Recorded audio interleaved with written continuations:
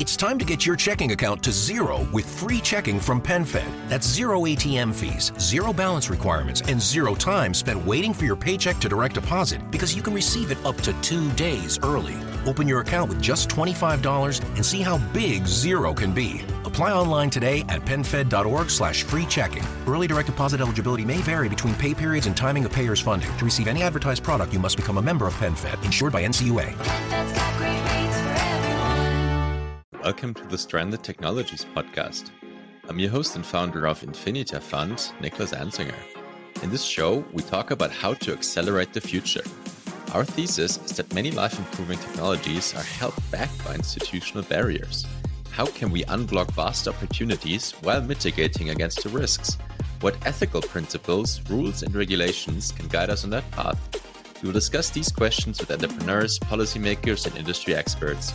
If you enjoy the show, please give us 5 stars and visit us at infinitafund.com to join the community.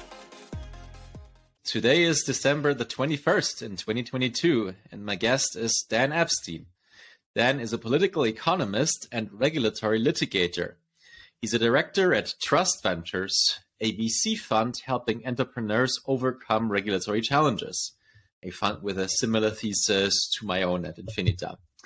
Dan is uniquely positioned to understand the politics, law, and economics of regulation and how it affects entrepreneurs at the forefront of technology. If that's you, fasten your seatbelts. This is going to be an amazing episode. Dan, welcome to the show. Thank you so much for having me. Dan, besides what I said, anything else you'd like listeners to know about you? Or can you give us a bit of a sense or an overview of your extensive experience as a regulatory litigator and where you're coming from? So certainly appreciate this opportunity. And I love, Nicholas, what you do with the show and what you do with your kind of professional life. I think it is such an important topic, such an important issue. I think what makes me unique is I'd be the first to say I'm not the best lawyer out there. I'm certainly not the best kind of scholar out there. But what makes my perspective unique is very few people have been on all sides of the regulatory process. Before I went into the venture capital world, I represented the federal executive branch in defending regulatory policy, in defending the executive branch in litigation, and had the perspective of being the regulator. And very few people have been on all sides. I'm a litigator. I've been trained as a litigator. Most of my career has been spent suing the government on behalf of entrepreneurs and representing entrepreneurs when the government comes knocking. But yet, at the same time, have been on the side of the government and been on the side of the government in 2 unique ways. One is federal regulators representing the Office of the President, which is in the constitutional system of the United States. The president oversees the execution of the law. Before I started my own kind of impact litigation shop, I had worked in the United States Congress, so the legislative branch, where the law is allegedly made, but where Congress still has enormous amounts of oversight responsibilities over the private sector, as well as the executive branch. And the committee I worked for, the Oversight Committee, is both kind of a regulator and an overseer of the regulators. I investigated a lot of private sector entities to determine are the laws that are on the books sufficient, as well as investigated the regulators are you doing your job under federal law?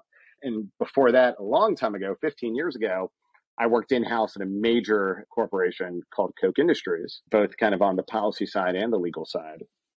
And so all of that experience has given me, not only do I know where the bodies are buried, but I know, and what I do on a day-to-day basis for companies at Trust Ventures is I play regulator a lot with them and try to, not just because I like scaring people, but because it's important that they understand what they have to look out for. I find that when we talk about, and we can have such a kind of long and almost academic conversation of what do we mean by regulatory barriers? What do we mean when we talk about, from a public choice economics perspective, of barriers to growth, barriers to market entry? And it's a conversation that can get sideways very easily. But I think actually, from the perspective of the entrepreneur, most entrepreneurs are not anti-regulation. They're not anti-law. What their problem is they want certainty, or as much certainty as they can get.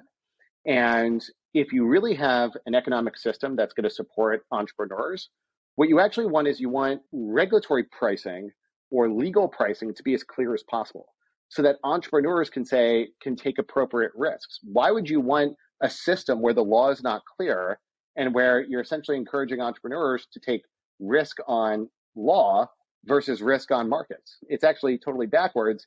And right now we're in the position of, I think, in my world, in your world, everyone's thinking about FTX and SBF, and it's the government needs to crack down on this even more. But actually, it's the government in saying like, well, the SEC says we're going to have very vague rules about when is a crypto product a security. And so are you surprised that an entrepreneur is going to take risk? And so that's largely what, with my experience, what I try to help companies do is let's better price risk, because it's the uncertainty of regulatory pricing that I think leads to so many problems. You know, my view, and this is consistent with a lot of the different perspectives that have been on your show, is my view is the kind of Richard Epstein world, which is we should have simple rules for a complex world.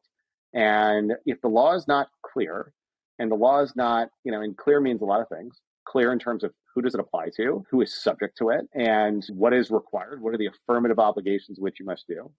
The law is not clear. We shouldn't say that the government gets a free pass and saying, we know it's not clear, so we're just going to investigate a bunch of businesses and use the investigative threat process, the regulatory threat process, to establish what the law should be or what the law is. I just think that's incredibly bad for business. That's also incredibly bad for any kind of social welfare, public welfare argument. That's a long-winded way of answering your question.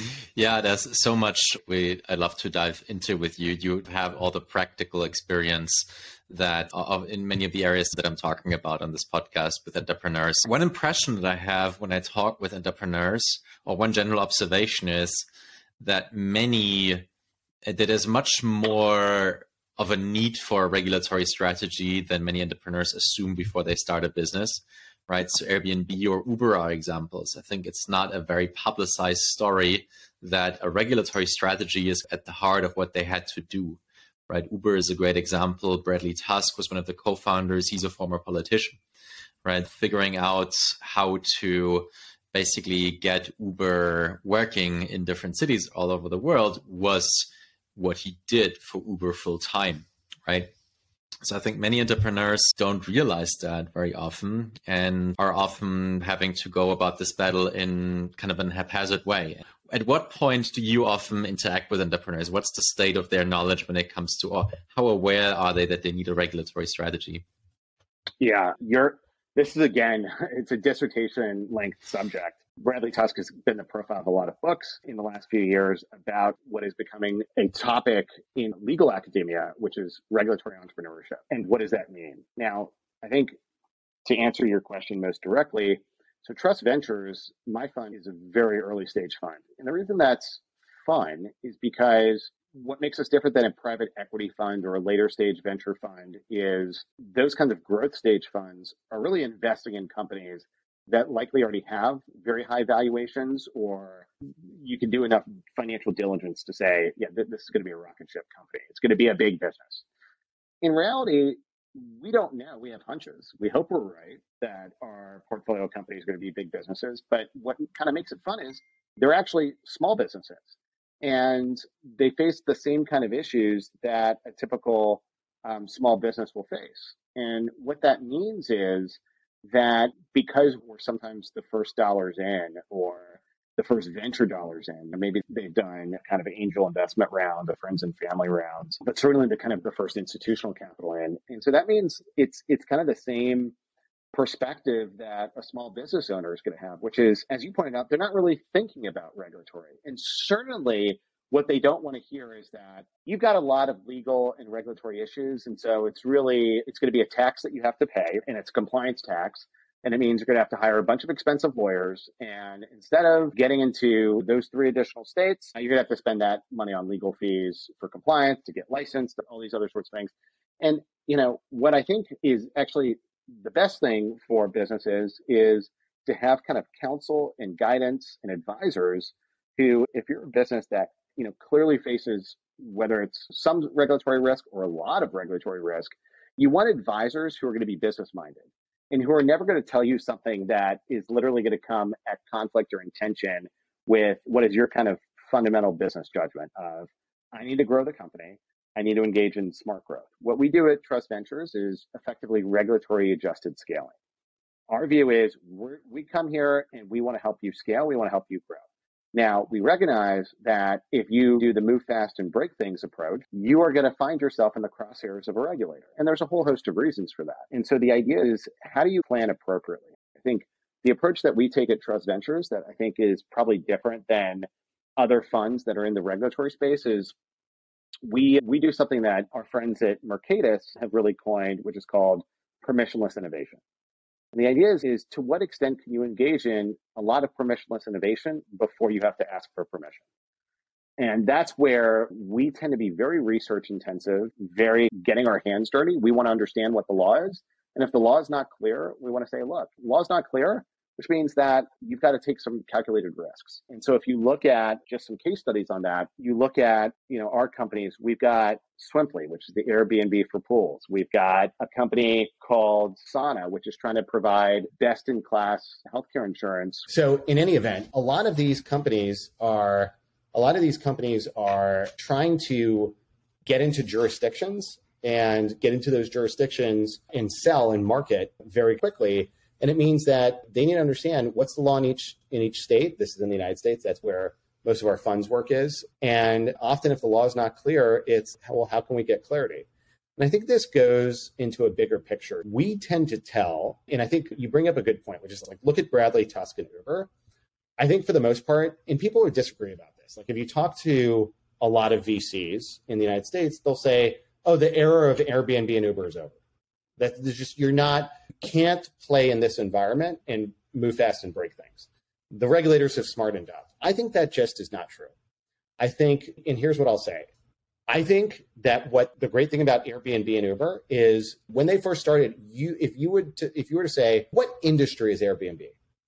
A lot of people would have said hotels or rental accommodations, and that would have been wrong because Airbnb has created a new industry. If I asked you, what industry was Uber in?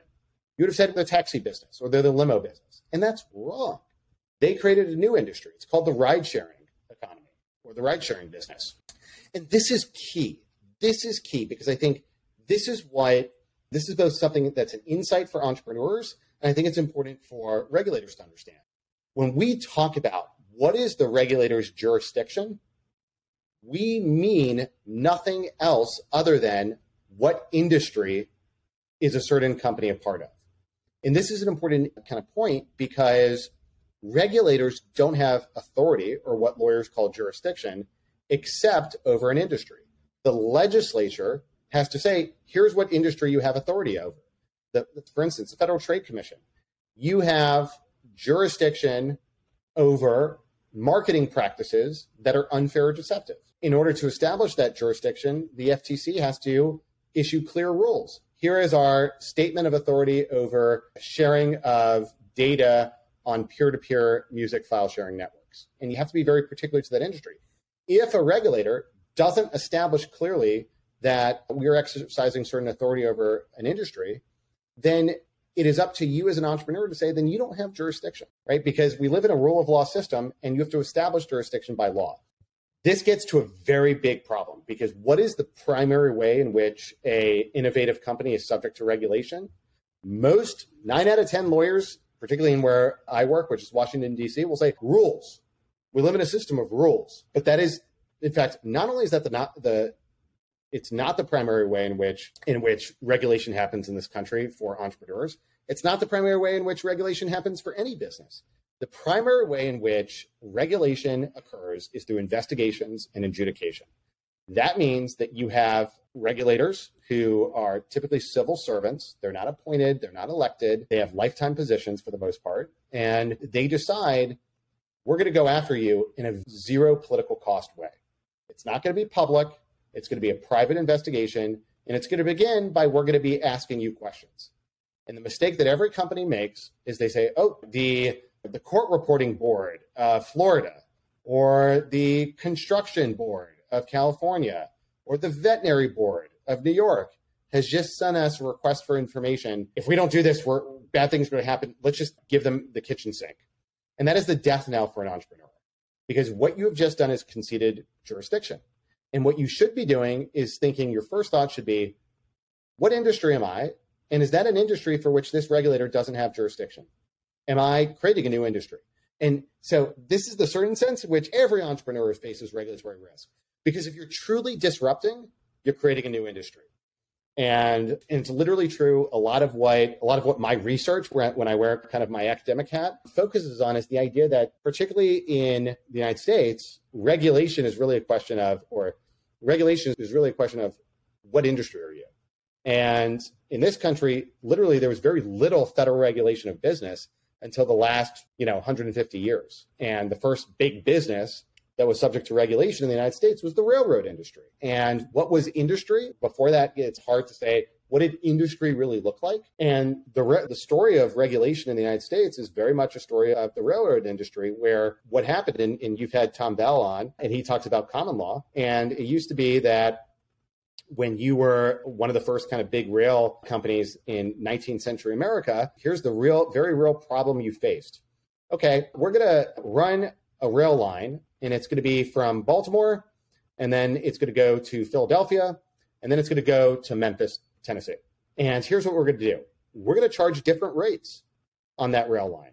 And the reason we're going to charge different rates is because if we can set rates at a certain price, we're going to be more competitive than other rail lines. And if we can change rates in different jurisdictions, we can potentially make more money based off population and all these other sorts of things. And what started happening to the railroad industry is they started getting a lot of complaints filed by state and local regulators, and they started getting sued. And they got sued under the common law. And the investors in railroads, like the JP Morgans and the robber barons, decided very quickly to say, look, it is not good for our business if we have to deal with this patchwork of regulation happening from the state level or the local level or litigation. And it's what political economist Eleanor Ostrom called a collective action problem. And so how did these fledgling, almost global, certainly interstate businesses, how did they decide to solve this collective action problem of a patchwork of regulation? They said, we're going to create a centralized regulator. And they created the Interstate Commerce Commission.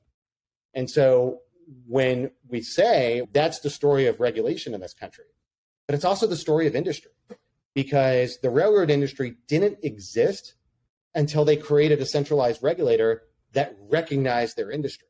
And so it's so important when you examine the history of regulation in this country to also understand that it was one and the same. It was synonymous with the history of industry. Industry simply refers to a regulated sector. We have this funny word, this funny phrase where people talk regulated industries, but that's a tautology. It's a redundancy. All industries are regulated.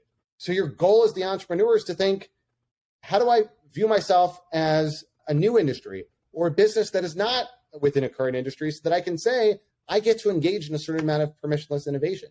And so that's a long-winded way of saying that's what we try to do at Trust every day. The key to entrepreneurship, the key to a free society is permissionless innovation. If you have to ask for permission before you innovate, you're basically telling someone to be less risky in the way that they think about improving people's lives. You don't make money as an entrepreneur unless you're improving people's lives. And so much of regulation nowadays is saying you got to pay a cost because we worry about your harm to the public or your harm to society. But if you're a successful entrepreneur, you make money by helping improve people's lives. You're doing the best thing for their lives. You're improving their safety. You're improving their effectiveness. It's as an entrepreneur, you're in that situation where you're guilty until proven innocent, the exact reverse of the legal principle, innocent until proven guilty. So it doesn't make sense to say, oh, I'm providing like railroad services. I'm part of the railroad industry. You're trying to solve a problem. How do I get someone from A to B? Right? What industry you're in is not really the question you're asking yourself, right? You're asking yourself, how do I create value for customers? And because there's often changes in technology and in production processes, these definitions can shift, right? So the most interesting and most innovative businesses are often created during those shifts or during creative destruction, right? Where they're not like defined as an industry. As you mentioned, Uber is not like taxi, it's ride sharing, right? It's the sharing economy, the gig economy and things like that, which puts entrepreneurs, almost any entrepreneur by default, into a position where they're challenging what the industry how the industry is delivering its product to customers, right?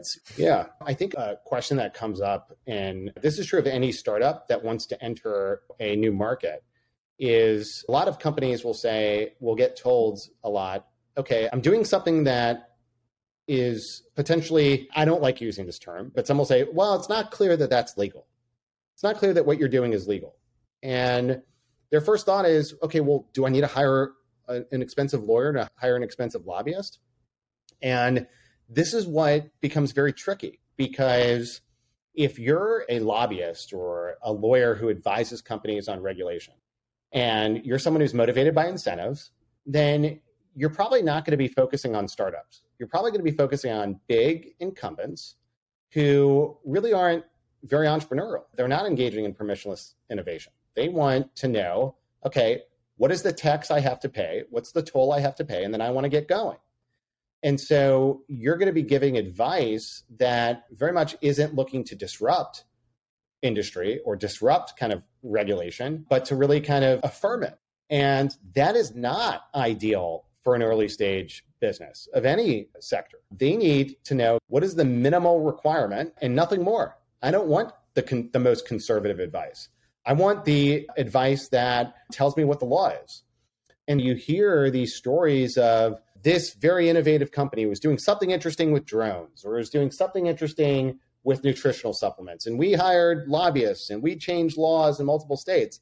And that's great. But I would argue that is the wrong perspective for a company that doesn't have enough cash or enough of a scale to really be focusing on that. And in fact, I would argue that actually when you look at the evidence, you look at the history of Airbnb, you look at the history of Uber and Lyft, you look at businesses like Boom Supersonic, they're really not building internal government affairs or lobbying teams or really spending a lot on the outside lobbyists until kind of year 4 of existence / the Series B.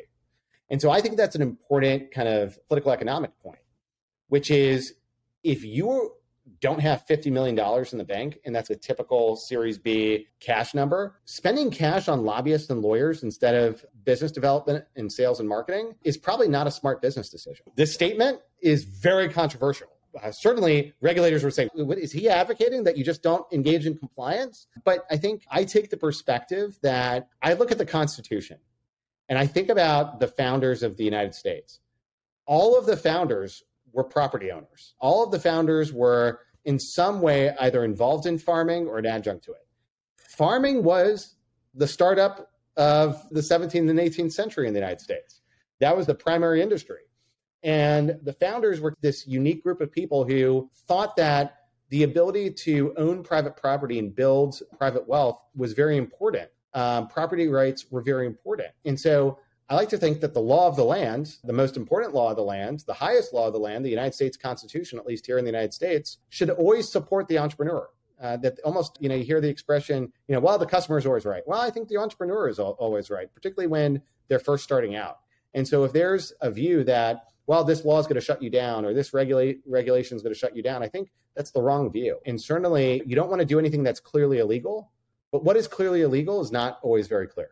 Exactly. Something that I also observe is, or what it seems to me is that this is a not very well understood problem. And the main reason for this is that the consequences of overregulation are not seen. I think one of your portfolio companies is Oklo, which is a nuclear power company. I had them on my podcast. And, the industry just got outregulated very much in the 70s. And then there's, the Nuclear Regulatory Commission hasn't approved a single nuclear power plant since 1975. And then you're basically in this uphill battle, right? The industry is close to you and either you go do something else or you, have to fight this uphill battle, right? But as an entrepreneur, and that's one observation that I had in my podcast, you can't, or you're often afraid probably to, so you're often in a situation where you have to explain to regulators who typically don't understand technology and have a very different mentality from you, but have the power of the law to make or break your business, right? So you can be in the spot, which is very exhausting for you, but at the same time, you can't speak about it much in public because you don't want to offend them or have them turn against you. Is that something that you also observe with some of the companies you work for? Yeah, I mean, I think you hit the nail on the head. Take Oklo, for instance, and when you say Oklo, you can add TerraPower and other kind of nuclear, what is basically a new industry. It's the small modular nuclear reactor industry, fission-based energy production, though fusion is now clearly on the horizon. And I think the problem is that the Nuclear Regulatory Commission exists not to give permission to very low risk nuclear power startups. The organic statute behind the Nuclear Regulatory Commission is something known as the Atomic Energy Act, a statute that was passed in the World War II era because we were worried that nuclear power could be misused as a threat to domestic security. That is why nuclear energy, right? You look at electricity in this country. Electricity is not primarily regulated at the federal level. It's regulated by states. That's what we hear. Public utility commissions are state-like things. And so why is all of a sudden electricity created by nuclear power subject to federal regulation? And the answer is because most nuclear plants that were built in the 50s, 60s, and 70s presented national security risks. If China or Russia were able to entrench themselves in our large nuclear power plants, you could convert any one of those nuclear power plants into a nuclear weapon. But that fear is totally unfounded when it comes to a small modular nuclear reactor that is the size of a VW Bug. And so becomes the big problem is technology like Oklo's, like others, becomes trapped in political stasis. Oklo is not going to find a lawyer in the country who's going to say you don't have to go through the NRC licensing process. Why would they do that? They represent Siemens. They represent Westinghouse. What is Oklo going to do? They're going to go to a local zoning lawyer in Western Missouri? No, they have to go to the Washington lawyers. And the Washington lawyers are going to say, of course you're subject to jurisdiction. Money. And this is a big problem. To your point, like civil society institutions need to form. And there needs to be regulatory reform that says, if you're a small modular reactor, why isn't there a right to try law, a right to create energy without getting a license? Because there is literally no risk. No one really is saying that the Atomic Energy Act contemplated an Oklo. No one in their right mind would say that. Yet that is exactly what we're doing. It doesn't make sense to say that Oklo can be, turned into a nuclear weapon. It makes zero sense. And yet that's the kind of regulatory world they're subject to. Look, I'm a lawyer. I'm someone who's been on the side of regulators, right? No one is going to risk losing their license by saying, yeah, Oklo, you really should just disrupt this whole kind of regulatory process and claim that you're not subject to licensure and just build your reactor and start selling electricity, right? Because it's not just that the regulator will come after them. It's literally that other businesses are not going to do business with them because their lawyers are going to say, no, it doesn't have a combined license. So really, you shouldn't do business with them. And that's a big problem. That's a very big problem. And I think it's one where the states should really be thinking about, look, if you're living in rural Alaska, you're spending an enormous amount of your paycheck on diesel, which is very dirty energy and very expensive energy, but it has to be trucked into your community. Think about if a Oklo nuclear reactor was built in rural Alaska.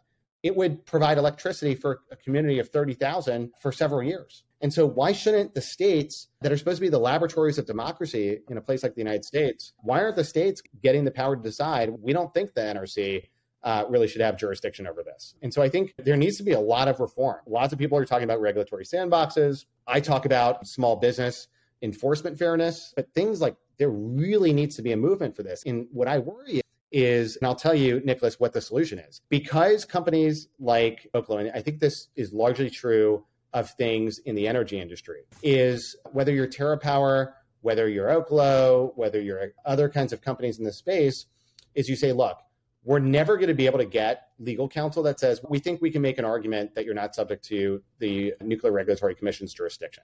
You need a combined license, or you need a commercial license and a site use permit and all these other sorts of things. And so what they say is, well, that becomes very expensive. And so what we're going to do is we're just going to say we need a lot of federal money. We just need a ton of federal money. So look at Tesla, right? Elon Musk is very out there in his criticisms of the government and censorship and all of this, but Tesla relied on a lot of non-dilutive capital from the American taxpayer. And so this becomes a really big question, particularly for those who are classical liberals, which is to say you have these innovative companies. They seem to make a business judgment that they have to concede regulatory jurisdiction, and that becomes an expensive proposition. And so they reduce their risk by taking on a lot of non-dilutive government capital. And that helps investors say this is worth buying. And I think that's just the reality. I'm not taking a normative position on that. I'm saying it's actually quite rational for a company that decides, like, I'm going to be treated, I'm a small modular nuclear reactor company, but the NRC is going to treat me just like they treat Westinghouse, just like they treat General Electric. And so if that's the case, I need a lot of non-dilutive capital. And so I'm going to apply for a lot of federal grants, for loan guarantees, for cost sharing, cooperative agreements. And from the perspective of those who believe in a limited government, not a kind of aggressive athletic government, the idea that you're using taxpayer money to show, to build your flywheel, that kind of doesn't jive well with a lot of folks. But I think it's just the reality. And I think if there are those who say, I don't like that so many subsidies are going to these science experiments. Well, the response is that really what you're objecting to? Or is it a problem that we're trying to regulate things that don't really square with the law in the books? Yeah. I'm wondering, one of the interesting battles in technology when it comes to regulation right now is digital assets and like cryptocurrencies, right? I see pretty much on a daily basis that the arguments are traded between different factions, like on the sort of very deep cypherpunk crypto side, don't even engage with the regulators, to the more moderate positions, hey, let's figure out the right kind of crypto regulation, to the mainstream, hey, this is a scam and we need to just regulate everything to make it safe. How are you observing the debate about crypto regulation right now? Yeah, so I think, look, it's a tough question. And I think the starting point, I am a Hayekian. And so I start from the position of really tough policy questions should not be answered by centralized regulators, because that means that you're going to try to plan to solve a problem that fundamentally is unpredictable. So when you deal with something where there's a lot of uncertainty, the best thing to do, the best posture for the government is to not take a hostile position, but for the government to say, we need to learn. And what's beautiful about the United States public law system, and I know that a big kind of debate within legal communities is common law versus civil law, but I hate to tell it to any law professor, but the United States is, for all practical purposes, a civil law system today. The United States looks a lot more like France than it does what the United States looked like in the 17th or 18th century. And by the way, all common law now is codified. So the United States is very much a civil law system. Whether we like to think that in theory, whether we like to disagree in theory, certainly as a matter of practice, we're a civil law system. And one of the things we have in our civil law, or what we call the public law in the United States, is the government has the power to collect information from the private sector. Every time you file your tax form, it is on a form that is approved by the United States federal government. And it's approved by a little regulatory agency called the Office of Management and Budget. And the Office of Management and Budget sets rules governing how the federal government collects information from individuals and businesses. But the great thing about that process is the government and regulators, particularly the SEC and the CFTC on the crypto space, they can use that process to gather a lot of information. And by gathering that information and doing it and saying, we're not investigating you, we're not bringing enforcement, but essentially saying, we need to learn a lot and have that conversation before we actually start exercising enforcement, you can do it in a lot more intelligent of a way. In fact, we have a very good proof of concept for how we should proceed on crypto. And it's the history of railroad regulation, something that I love talking about, as you can tell. But if you look at the 19th century, ask the question, who regulated the railroads in 1820 and 1850 and 1870? And the answer was Congress. And what Congress did is it said, we're not going to pass laws. We're going to let the states try to address this question. And we're just going to try to learn as much as possible. And so you had a committee called the Committee on Manufactures, and then eventually became the Committee on Railroads.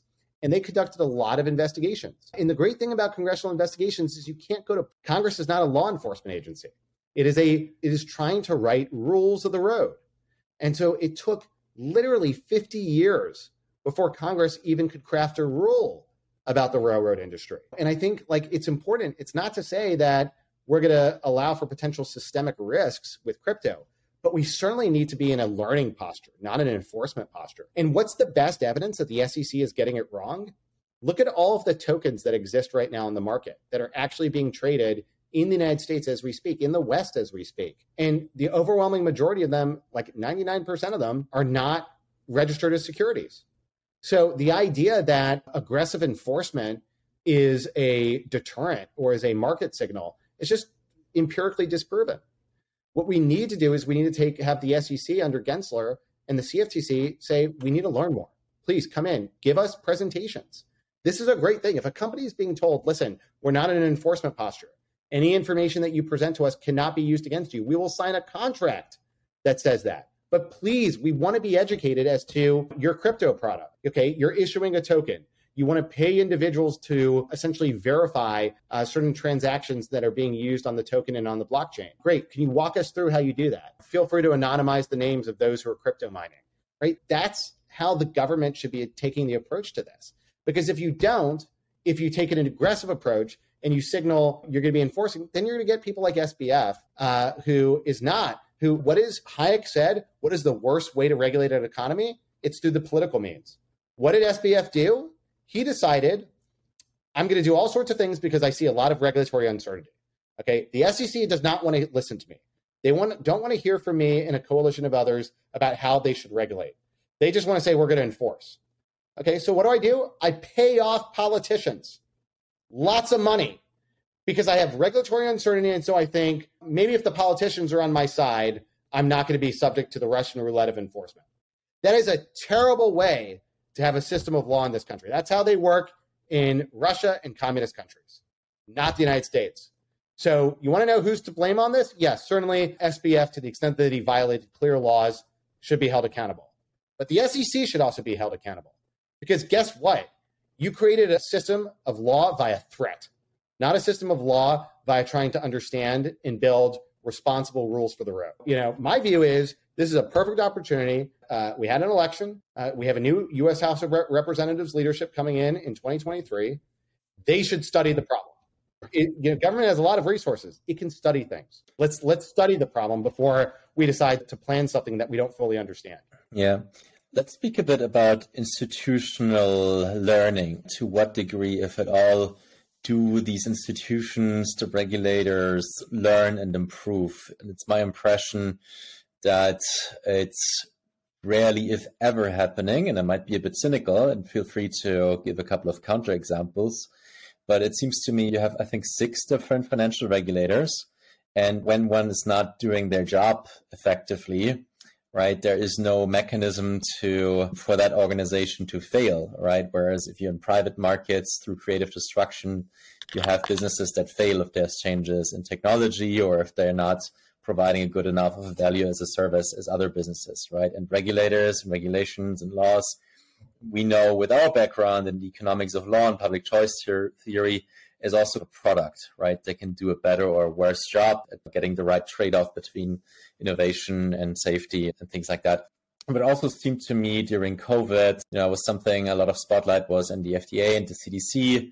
And it seemed to me they're not learning, right? Yes, you had Operation Warp Speed, but directly after you had the ability to do targeted booster shots for Omicron, and the FDA only allowed it after Omicron was already over. Right. So it doesn't seem to me that there's enough institutional learning. Right. Would you say that there is that possibility? What are you seeing when it comes to these institutions learning or adapting? Yeah, I think you're right. I think, and the question is, from a public choice perspective, what are the incentives? So I look at the FDA or I look at the SEC, and if you're a motivated bureaucrat, and I understand that some people don't like the word bureaucrat, but I'm going to use it.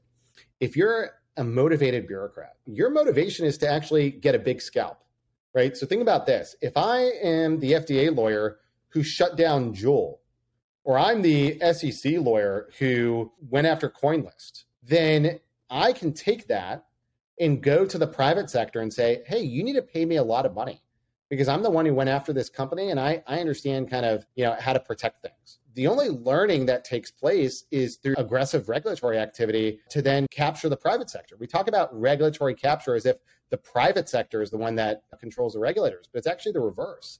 The regulators look at the private sector and they say, that's where we get our incentives. We get a scalp and then we go and we sell our expertise for a price. And that's a really kind of unideal system. Can you confirm from experience that regulators are very well aware of that, right? Is it really that they're eyeing already their job after their position in a regulatory agency in the private sector? Is that very common in DC? Oh, yeah, absolutely. I helped staff political appointees in the executive branch during the Trump administration. And there's no question, you get a lot of talented people who want to be chief counsel of the FDA, who want to be chief counsel of the SEC or chief enforcement counsel. And not a single one of them decides, you know what, after the administration ends, I want to stay at the SEC and I really want to work on reform and improving regulatory process. Nope. They all go into the private sector and they make a ton of money off their experience. That's not ideal. Yeah. And for any listener who is not aware of the regulatory capture argument, it's basically, what is the incentive if you're a regulator or a public agency or a bureaucrat? These regulations benefit you, right? Because you get a bigger budget for like enforcement and things like that. And also you become the expert on sort of, cryptocurrency regulation or whatever. That means your net worth to private companies after your appointment in that regulatory agency is very high, right? So you want a lot of regulation and you want a lot of complex regulation. So you become the expert on that and can monetize that expertise afterwards in the private sector, right? That's right. Yeah. And it's what, Michael Polanyi talked about, kind of personal knowledge. And if you actually think about what's an ideal system of governance, you want the people making the law to have the expertise, right? They should have the policy expertise, but that's not how it works in the United States. The lawmakers actually rely on the regulators to write laws. And there was a piece in the Yale Law Journal, maybe it was about 10 years ago now, that actually showed that the most influential lobbyist on Congress is not the tobacco industry or the oil and gas industry. It's the federal regulatory state that are most effective and influential lobbyists on Congress because they effectively tell Congress how to write the laws. And that is a problem. That's a problem. They're not elected. They're not voted on. Yet typical regulator, a civil servant, is going to outlast many members of Congress. And they're going to have every incentive to build their expertise. And if they don't decide to go and sell out to the private sector, they recognize that they're going to be a trusted source for regulatory intelligence on behalf of legislatures. And you could say that's very efficient, but it certainly means that you don't have a system where those who are writing the rules of the road are politically accountable. They're certainly not politically accountable. Yeah. And it wasn't always like that in the United States. So there is a history of the regulatory state that has grown massively in size. The American Constitution explicitly forbade many of these agencies if you take it literally or how it was intended. So how did the modern regulatory state come about? Yeah, there's a great book that has come out recently by a professor of law at the University of Michigan, William Novak. And I think he's right. His argument is that the federal regulatory state was primarily not motivated for economic reasons. That basically what happened in this country is in the United States, we have a terrible history of slavery and essentially using persons as chattel, as property. The Civil War in this country was largely about the slavery question. And after the Civil War, it meant, look, we have a lot of racist and discriminatory laws. And the only way in which you're going to get kind of fairness and equal protection in this country is it's up to Congress to make sure that you don't have discriminatory laws at the state level. And the United States Congress, in its intelligence, passed the 14th Amendment to the United States Constitution, which effectively created national citizenship. And with that, certain rights and privileges with being a citizen of the United States. You couldn't be subject to any form of discrimination by any kind of state or locality, or even the instruments of those states or localities, or even entities that are involved in interstate commerce.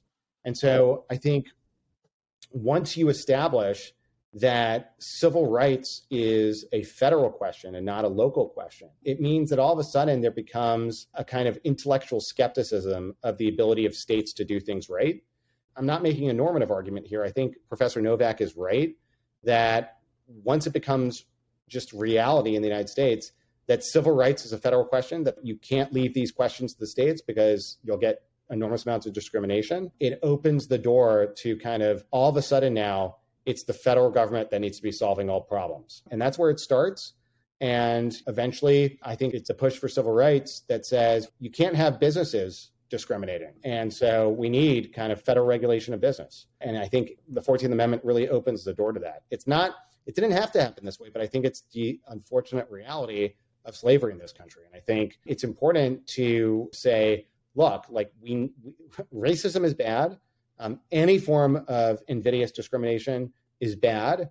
We need to really solve these things. It's going to be expensive to solve these things. But we also have to understand that if you have the federal government where, not only are so many economic questions federal questions, but simply not just questions for Congress to solve, but questions for agencies that are in very big, ugly buildings in Washington and where they have to solve those questions. At a certain point, don't be surprised in the United States when most businesses are essentially large kind of bureaucratic monopolies and where you don't have a lot of entrepreneurship left. And I think that's certainly the fear of what's happening in the United States. And look, in a certain sense, if you want to look empirically at what are the kind of freest markets, and if the definition for markets is kind of competition, market competition, look at places like Singapore. Look at places like Finland, some of the Nordic countries. Look at Switzerland. There is arguably a lot of economic competition there. There's lots of entrepreneurship there. And kind of almost ironically, not a lot of billionaires. Russia has a lot of billionaires. China has a lot of billionaires. Not a very economically competitive market there. Yes, we celebrate billionaires in this country. But if you're someone who's an entrepreneur and you're building a business and there's a lot of competition, it's really hard to become a billionaire. It's really hard to become a multimillionaire, and you have to be at it and competitive. And I think the worry is that the federal regulatory state makes it really easy to be a monopoly. And that's not good for economic competition. And it's ultimately not good for liberty. Yeah. It's also one of these counterintuitive insights that someone who's not too familiar with the economic arguments probably has reverse, right? So many people are thinking, hey, if you have free markets and competition, unbridled capitalism or whatever, at some point you have monopolies, right? Because the strongest one takes over all the others.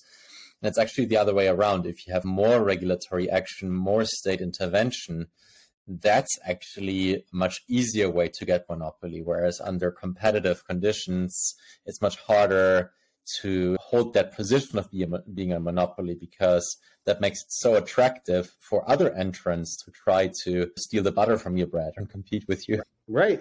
You made the point. You quoted kind of Joseph Schumpeter on creative destruction. And right, we don't have the horse and buggy industry in this country anymore. And that's because of creative destruction. Can you imagine if we still had a horse-drawn carriage regulator in the United States? Guess what would have happened if we still had a horse-drawn carriage regulator? We'd be still riding on horses. So you're absolutely right. Regulation helps provide the competitive advantage for. Yeah. I wonder to what degree the technology industry has already internalized some of these lessons, right? So when you listen to Marc Andreessen, for example, who experienced or shaped the development of the early internet, he was basically from day one fighting with regulators. And the way he tells the story is that it was far from clear that they would let them do what they wanted. So his strategy that he developed is you had to just be faster and had to be ahead of the regulators. Basically have to create enough momentum and kind of define yourself before kind of the enemy can define you. And I wonder if something is like that is playing out now with crypto and Web3. So A16Z and Marc Andreessen are basically saying, hey, here's this new category, this new industry. So you can't come like with the old regulation, even though some of these businesses are stealing or are doing what other regulated businesses are doing, like money or web services or basically business domiciles or organizations, right? DAOs are like alternative to Delaware entities in some ways. So You have any take on that, or do you have any thesis on how the tech industry is, or what the strategies are in the tech industry to overcome these regulatory challenges? Yeah, so I think Andreessen's correct, which is you're only going to survive if you move faster than the speed of regulation. The problem is, let's say you're an investor in a technology company, like just take Stripe, for example. Let's say you're an investor in Stripe and you're going to make billions off Stripe as it keeps growing. At a certain point, Stripe is going to say, look, we moved fast and grew bigger than any of our competitors.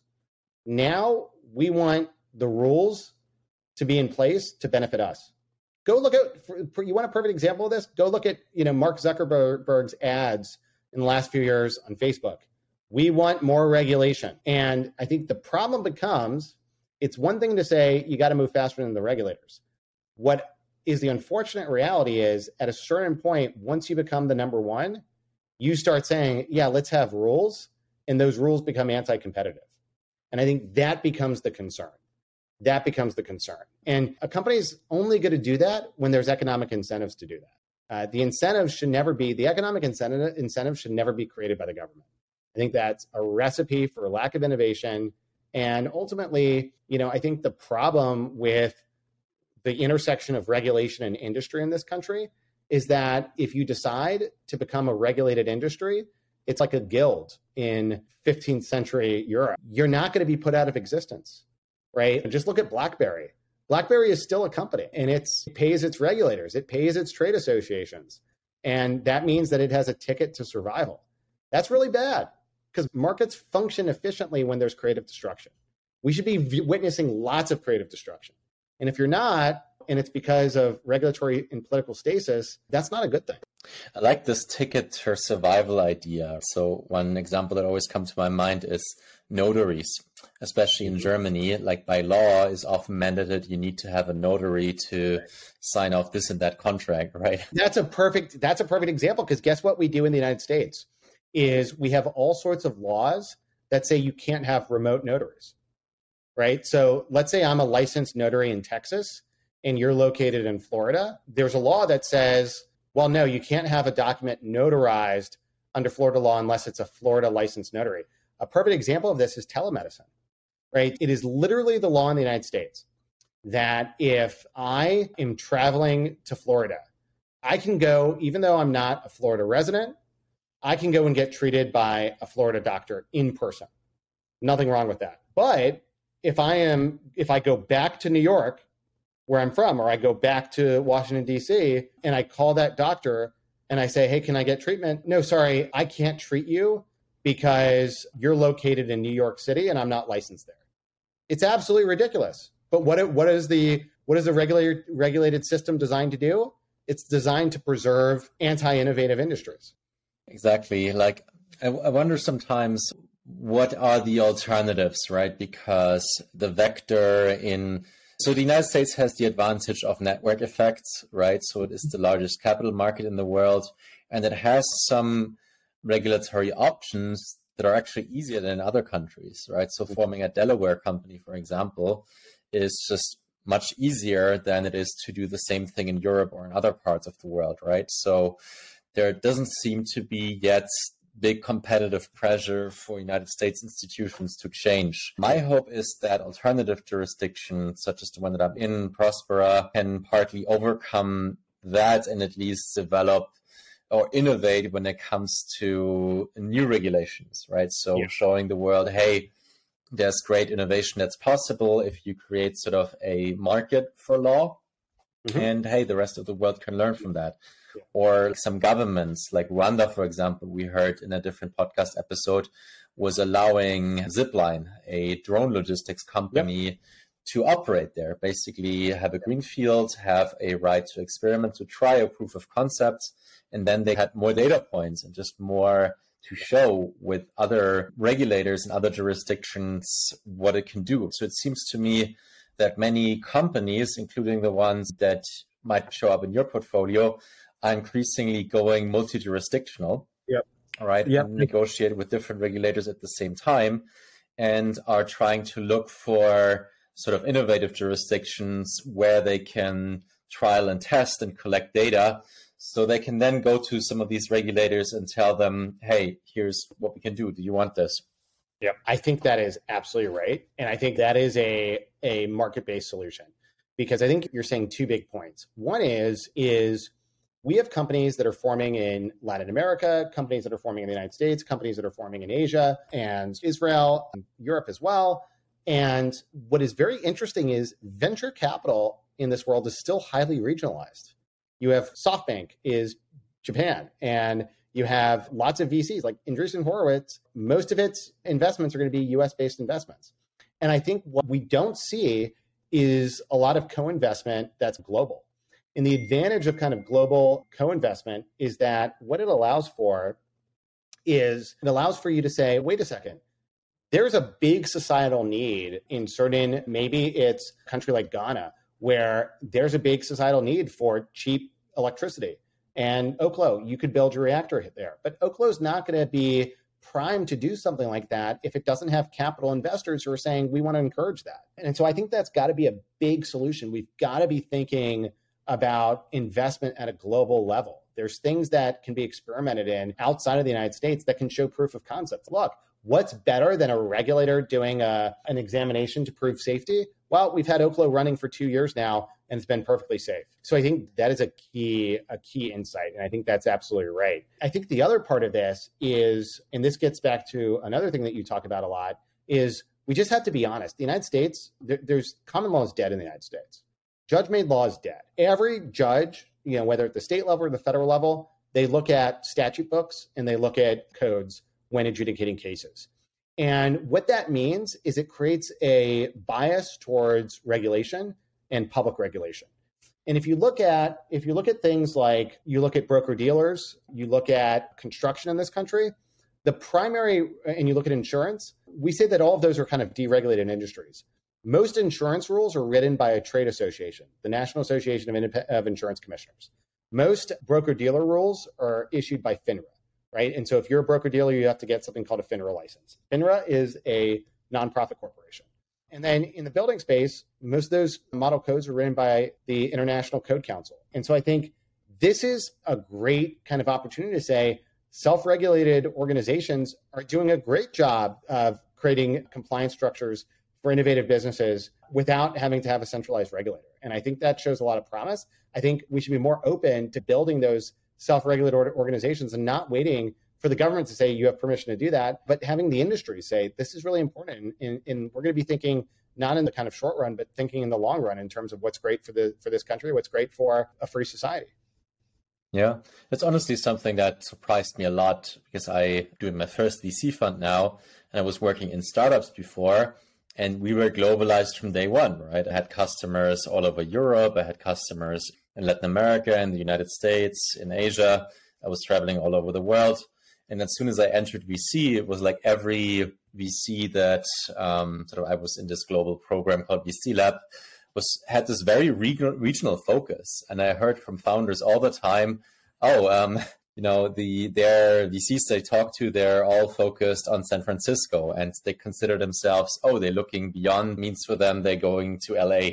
So I wonder why VC is not such a globalized industry yet, right? Because we can also hopefully play a positive role in helping some of these founders develop the right kind of networks, the right kind of expertise, and figuring out some of these solutions, right? So by allowing them to play the multi-jurisdictional game, right? So which jurisdiction could allow you to do some of the things that you need to be doing? What's your legal stack that you need to do this? And what are then the guardrails to get approval in bigger markets such as the United States or Mexico if you're from Latin America or something like that?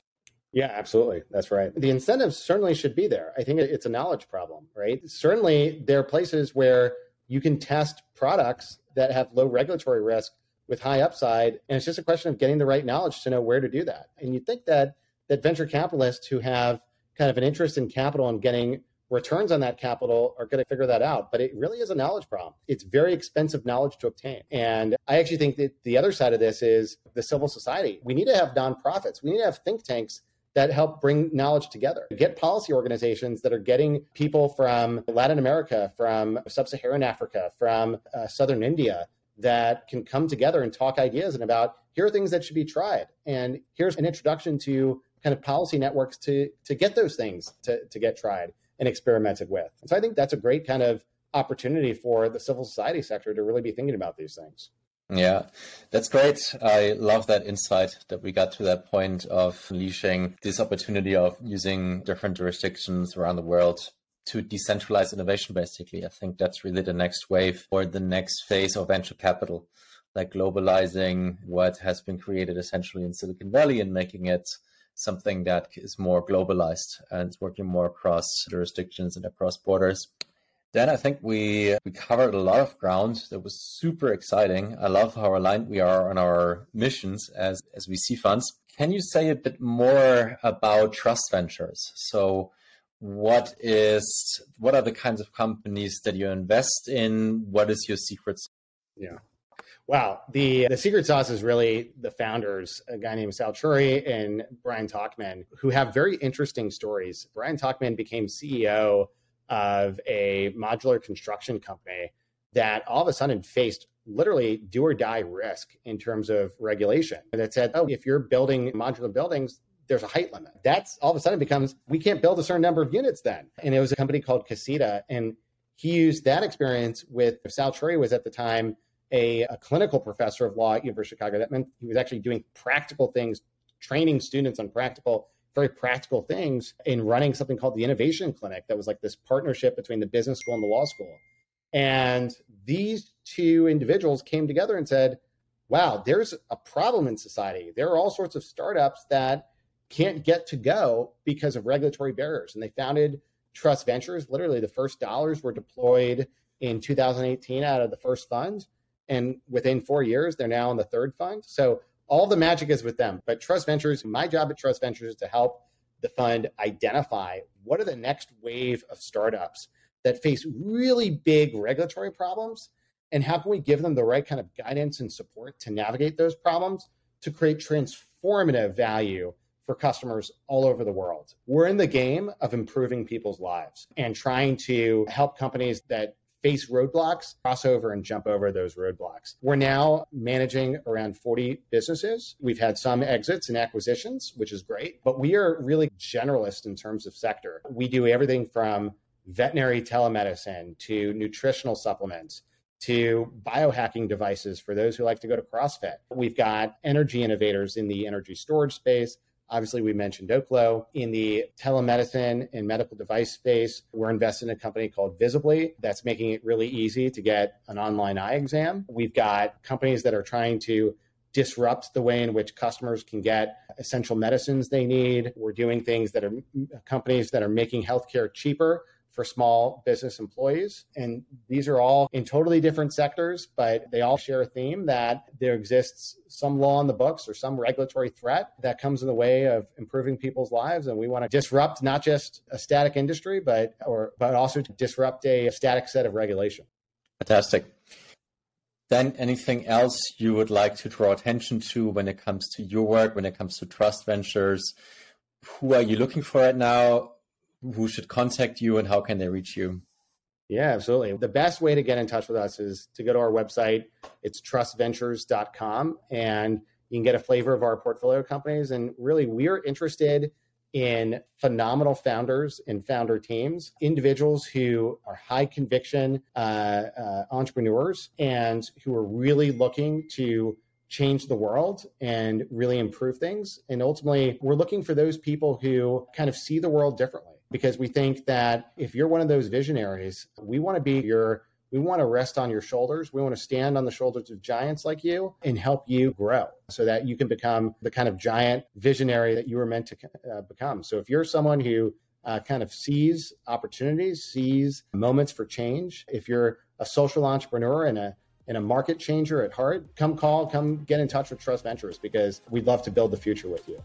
And if you do that, also check out infinitavc.com.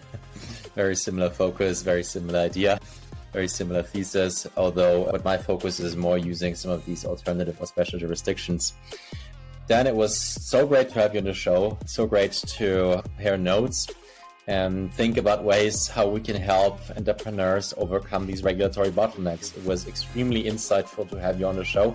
And thank you so much for giving my listeners so much on the way. Thank you. My pleasure.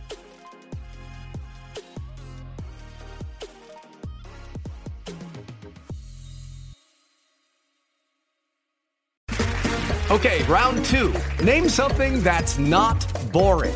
A laundry? Ooh, a book club. Computer solitaire, huh?